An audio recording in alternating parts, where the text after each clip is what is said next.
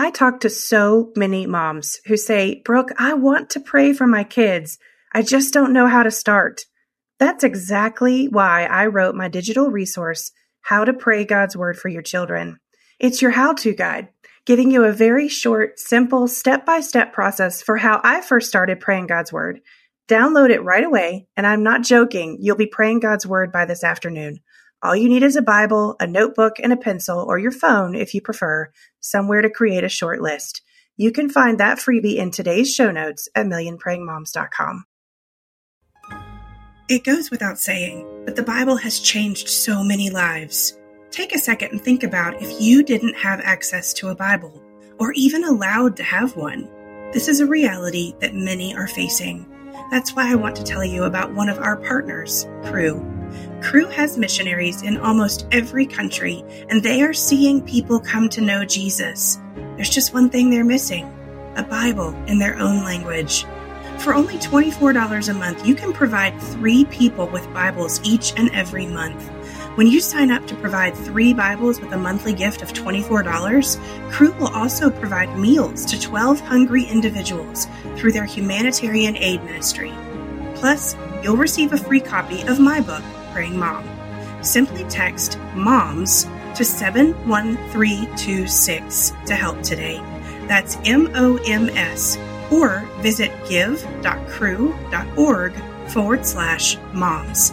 Again, that's give.cru.org/moms. Message and data rates may apply. Available to U.S. addresses only. Hey friends, welcome to the Million Praying Moms podcast. My name is Brooke McLaughlin. The mission of our time together on this podcast is to help you learn to make prayer the first and best response to the challenges of parenting. A partnership, if you will, between you and the God who loves your children more than you do. Together, we're learning to pray God's word for our children in the areas they need it most. Last week, we did some important background work, covering the updated research on how social media is affecting our kids, specifically post-pandemic, and we discussed general principles for parents who are talking to their kids about social media. Today, we're giving you the most practical and easy to understand guide to the top 5 social media platforms tweens and teens are using in 2023. Join me as I interview Chris McKenna again, who is the founder of Protect Young Eyes, for part 2 of our conversation on the impact of social media in our homes. We get very specific about the various apps on your child's phone and help you understand what they're meant to do, the good, bad, and ugly about how they're actually affecting today's tweens and teens. And we do that so that you can make a decision about whether or not they belong in your home. If you're a parent desperately trying to understand social media and its effect on your children, this episode is for you.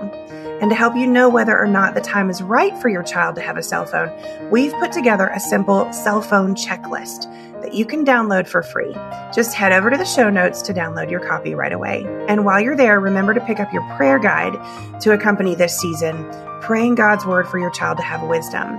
In it, you'll find biblical teaching on what the Bible says about choosing to live a life based on God's wisdom, and scripture-inspired prayers for your family to choose a life of wisdom over a life of foolishness, know how to make decisions, stand strong in the face of temptations, know which paths to take, and how to understand the life God has called us to live as believers.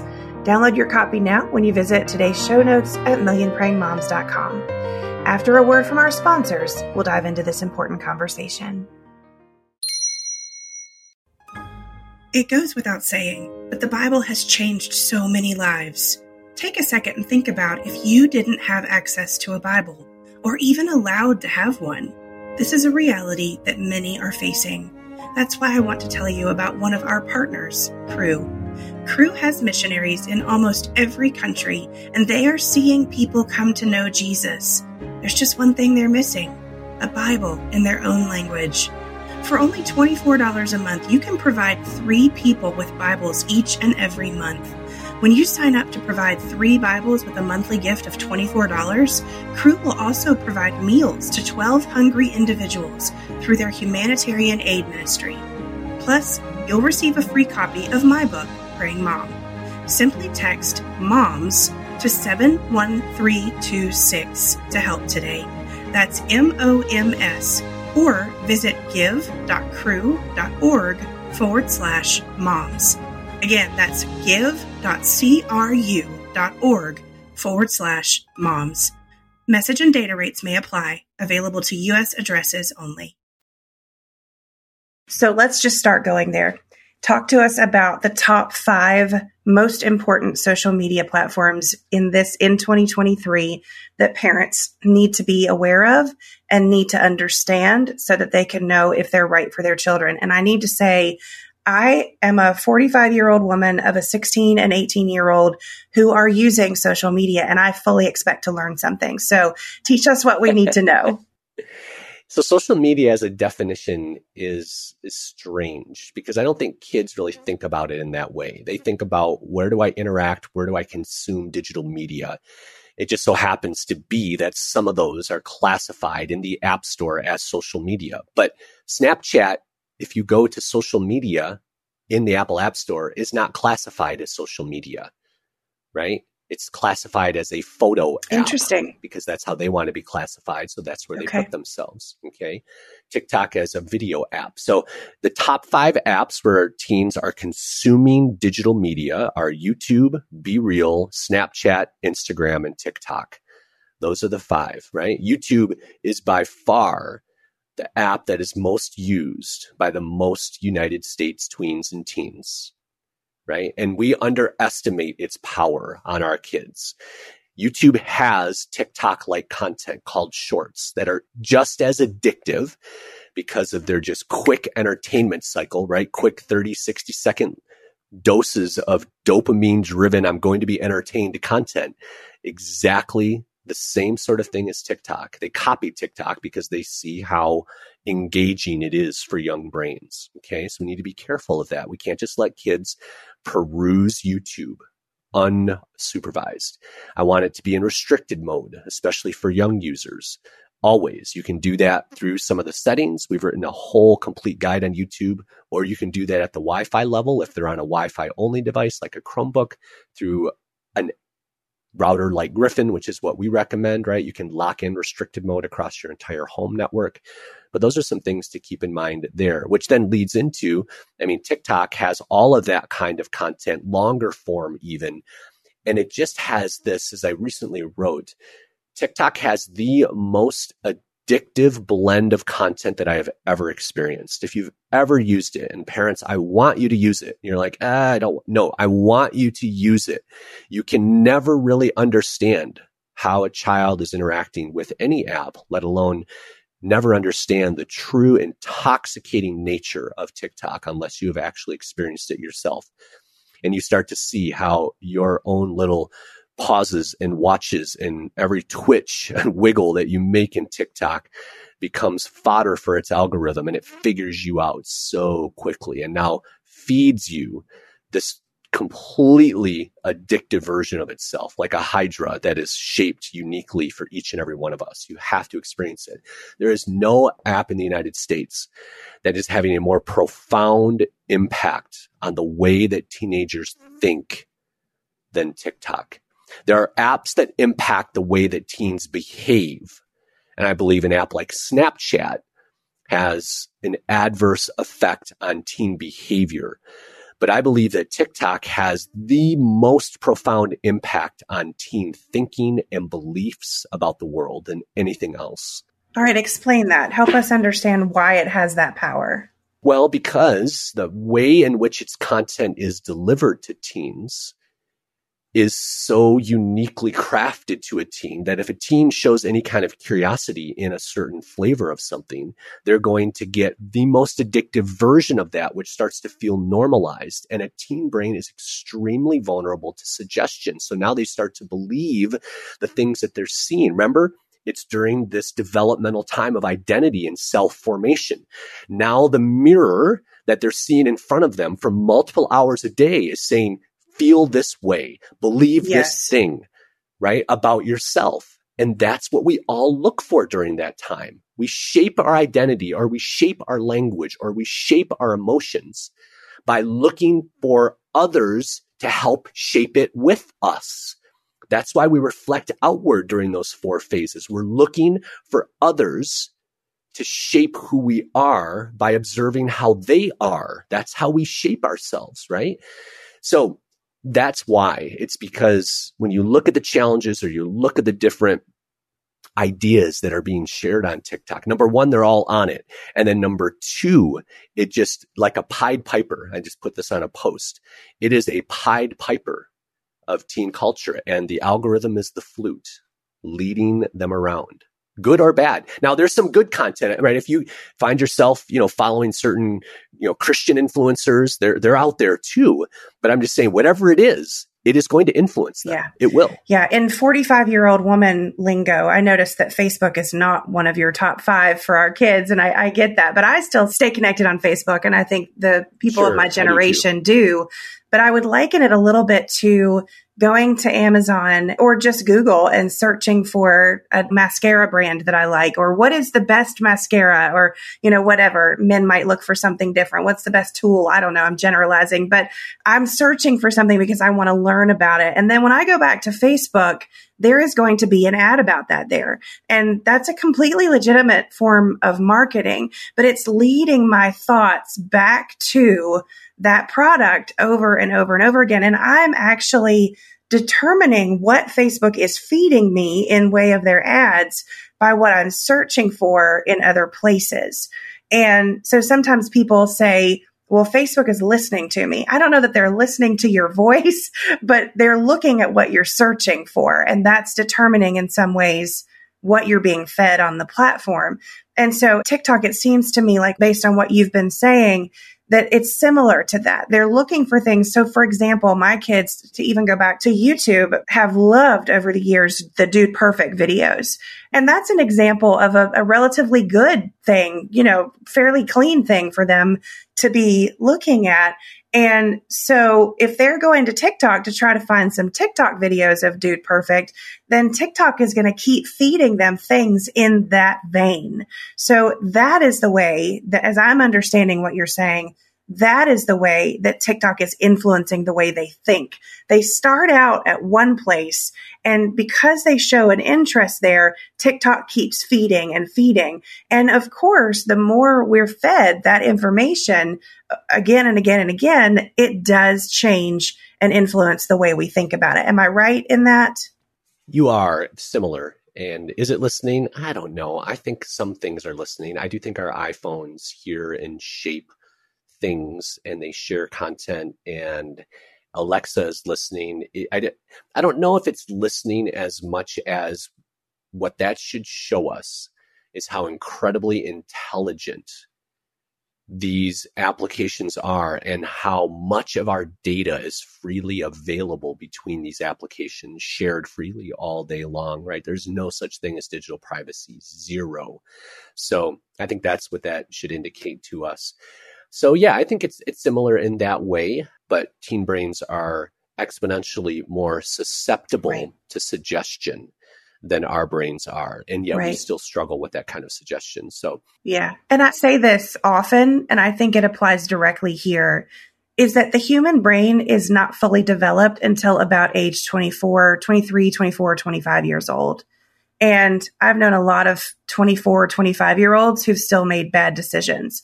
So I think, we have to understand the fact that our young teenagers, their brains are not wired yet. They are not developed enough yet to be able to make the decisions that we as adults in their 40s still sometimes struggle with. And if we struggle with it, we can only assume that they struggle with it. Yeah, for sure. And that's where an app like Snapchat, right? If we just want to talk about Snapchat and Instagram for a minute, those apps haven't changed. Their features haven't changed all that much since the last time that we spoke. Other than, Instagram has now added Threads, which is their version of Twitter, a little bit different, but similar. It's just words that you thread out from time to time. They also have gone all in on Reels, which are TikTok's version of videos, right? Just like YouTube copied them, Instagram did the same thing. Even Snapchat has copied TikTok with their different spotlight videos that they have, and everybody is copying TikTok, right? When Snapchat and Meta and Google are copying you, you're the king, right? So that should be an indication as to the influence that TikTok has had on teen culture, but also tech culture. right? And so Snapchat, which is an app, honestly, that I have actually a really good relationship with leadership at Snapchat. I talk to them all the time. They're very open to my suggestions and ideas. They are good to work with and they're good at listening. The snaps, though, in general, based on what I know about teen neurology is, whether you're 14 or 40, if you know something is going to disappear, you're just bound to take risk. And that's always been my issue with Snapchat. It was in the first podcast. It's still my issue with Snapchat today, that I just want more care. If you're going to have an app that is used by 14 and 40-year-olds, at least treat the 14-year-olds uniquely based on the unique developmental spot that they are in. Right? Provide more protections, provide some AI that could automatically detect nudity coming or going, interrupt that dopamine-driven limbic system transaction so that you activate a little bit of that thinking part of the brain that isn't fully developed until 24 or 25. Give them a moment to think with a pop-up that says, are you sure you want to send this? Would you want this to be seen by others outside of the person you're sending it to? Interrupt that transaction enough, knowing that sometimes 15 and 16-year-old brains make emotionally driven decisions that ultimately negatively impact them. That's the sort of treatment that I would love an app with that kind of feature to have. Instagram then is going to have a lot more of that comparison. It always has. I think what really bothers me about Instagram now is it's really an ad-driven platform. You are bombarded with advertisements more than ever, more than when we first spoke. I know everybody is kind of sick of that. Now, there are some things you can do inside of that, but I think that speaks to the amount of targeted advertising that's going on, even for our teens, as they're seeing those ads and are seeing influencers saying and supporting certain things. But not a whole lot has changed in terms of its features. What has changed for both Snapchat and Instagram, though, is that they have, since we spoke last, actually released some parental controls. For Snapchat, some of the first parental controls called Family Center that they released, that we worked with them on a couple of years ago, there are things that parents can see. They can see the amount of interaction that their kids are having with certain followers. They have now just recently released some sensitive content controls, which I'm waiting to see how those play out. Do they over censor things that I think kids should be able to see versus under, some of that is still being worked out, but they're putting some of that in place. Instagram now has some default settings for kids who have the right birthday in there. The number one thing that I would tell parents, that regardless of whether you give your kids any of those, is always make sure you give the right birthday. Now, I would say use the right year. I'm not a big fan of giving these platforms the exact birthday of our children, because that's 50% of the equation to steal anybody's identity, their birthday and the last four of their social security number. But I tell my boys, we have a certain day in a certain month, along with the year that they were actually born, that we use on the platforms that they use. And they know that's the one thing they can lie about online, right? Because from a privacy perspective, I want to guard that. And that's the way to engage some of those age-driven defaults, is to actually be involved in the setting up of the account to get the age right. And then that, leads us finally to Be Real, which is fairly new of those five, the newest on the scene. We wouldn't have even have talked about that one the last time we spoke, because it's, really within the past 18 or so months that it's really jettisoned itself onto the scene here. It's started off pretty simply. It just randomly during the day, and you get this 2-minute window to send a photo. And then you send that photo and everybody can see your Be Reals. And it's a 2-sided photo. It's both the photo of the front camera and of what's going on in the back camera. So it's kind of a unique view on the world, sort of a raw view of the world. Snapchat wants to be more raw footage, and that's what Be Real is, as opposed to the more polished footage and version of life that you see on Instagram. And so Be Real went that way. But now you're starting to see even more social media features brought in terms of commenting and sharing and a feed and things like that.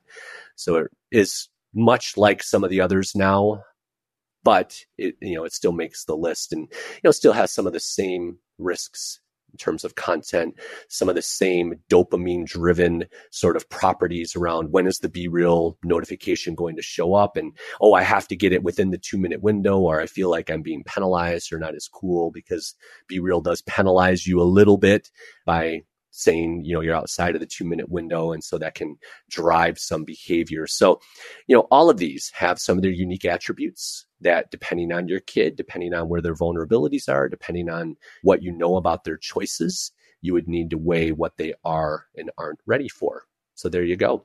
Yeah, that's awesome. Such good information. One of the things that you said early on is that you highly recommended that parents get on the social media platforms as well and have a presence there.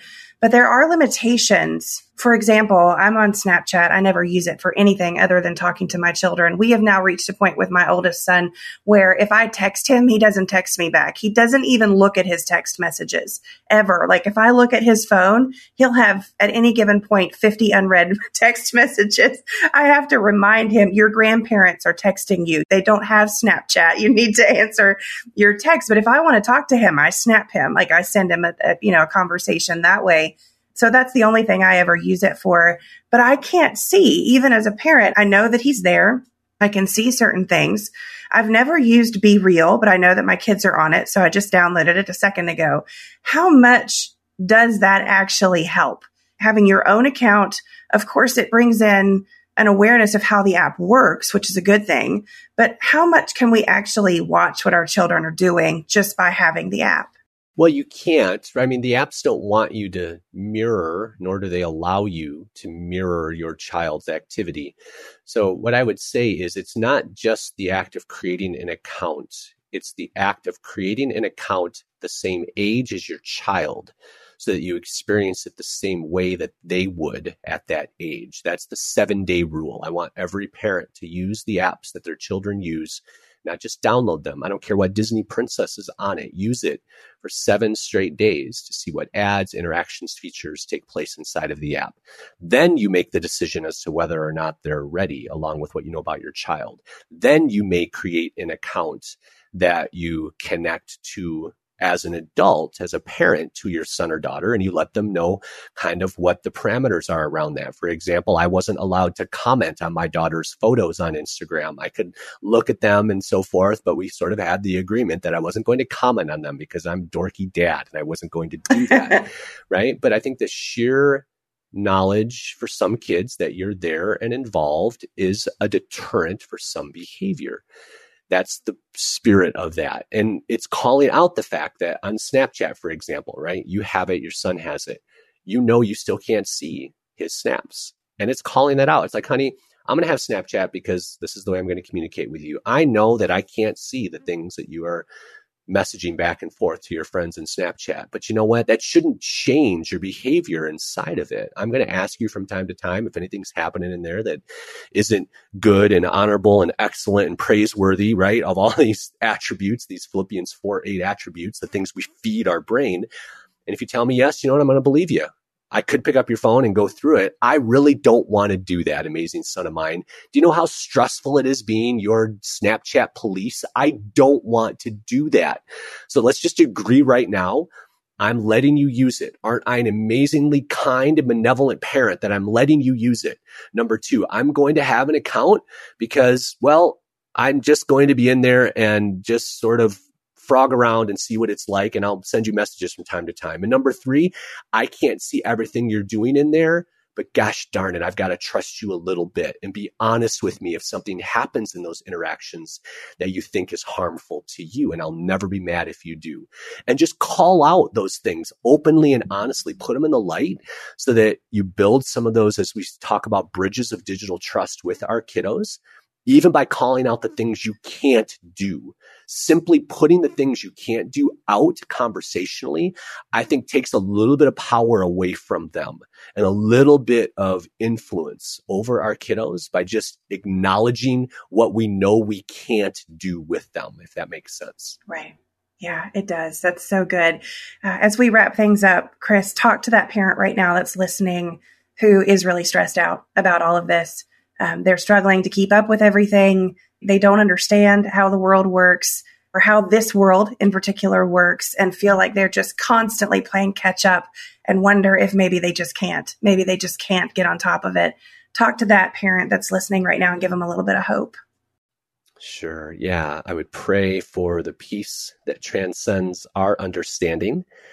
I would pray that the Holy Spirit, maybe with words that have already been written, right? Psalm 119:37, turn my child's eyes away from worthless things, preserve his life, her life, according to your word, right?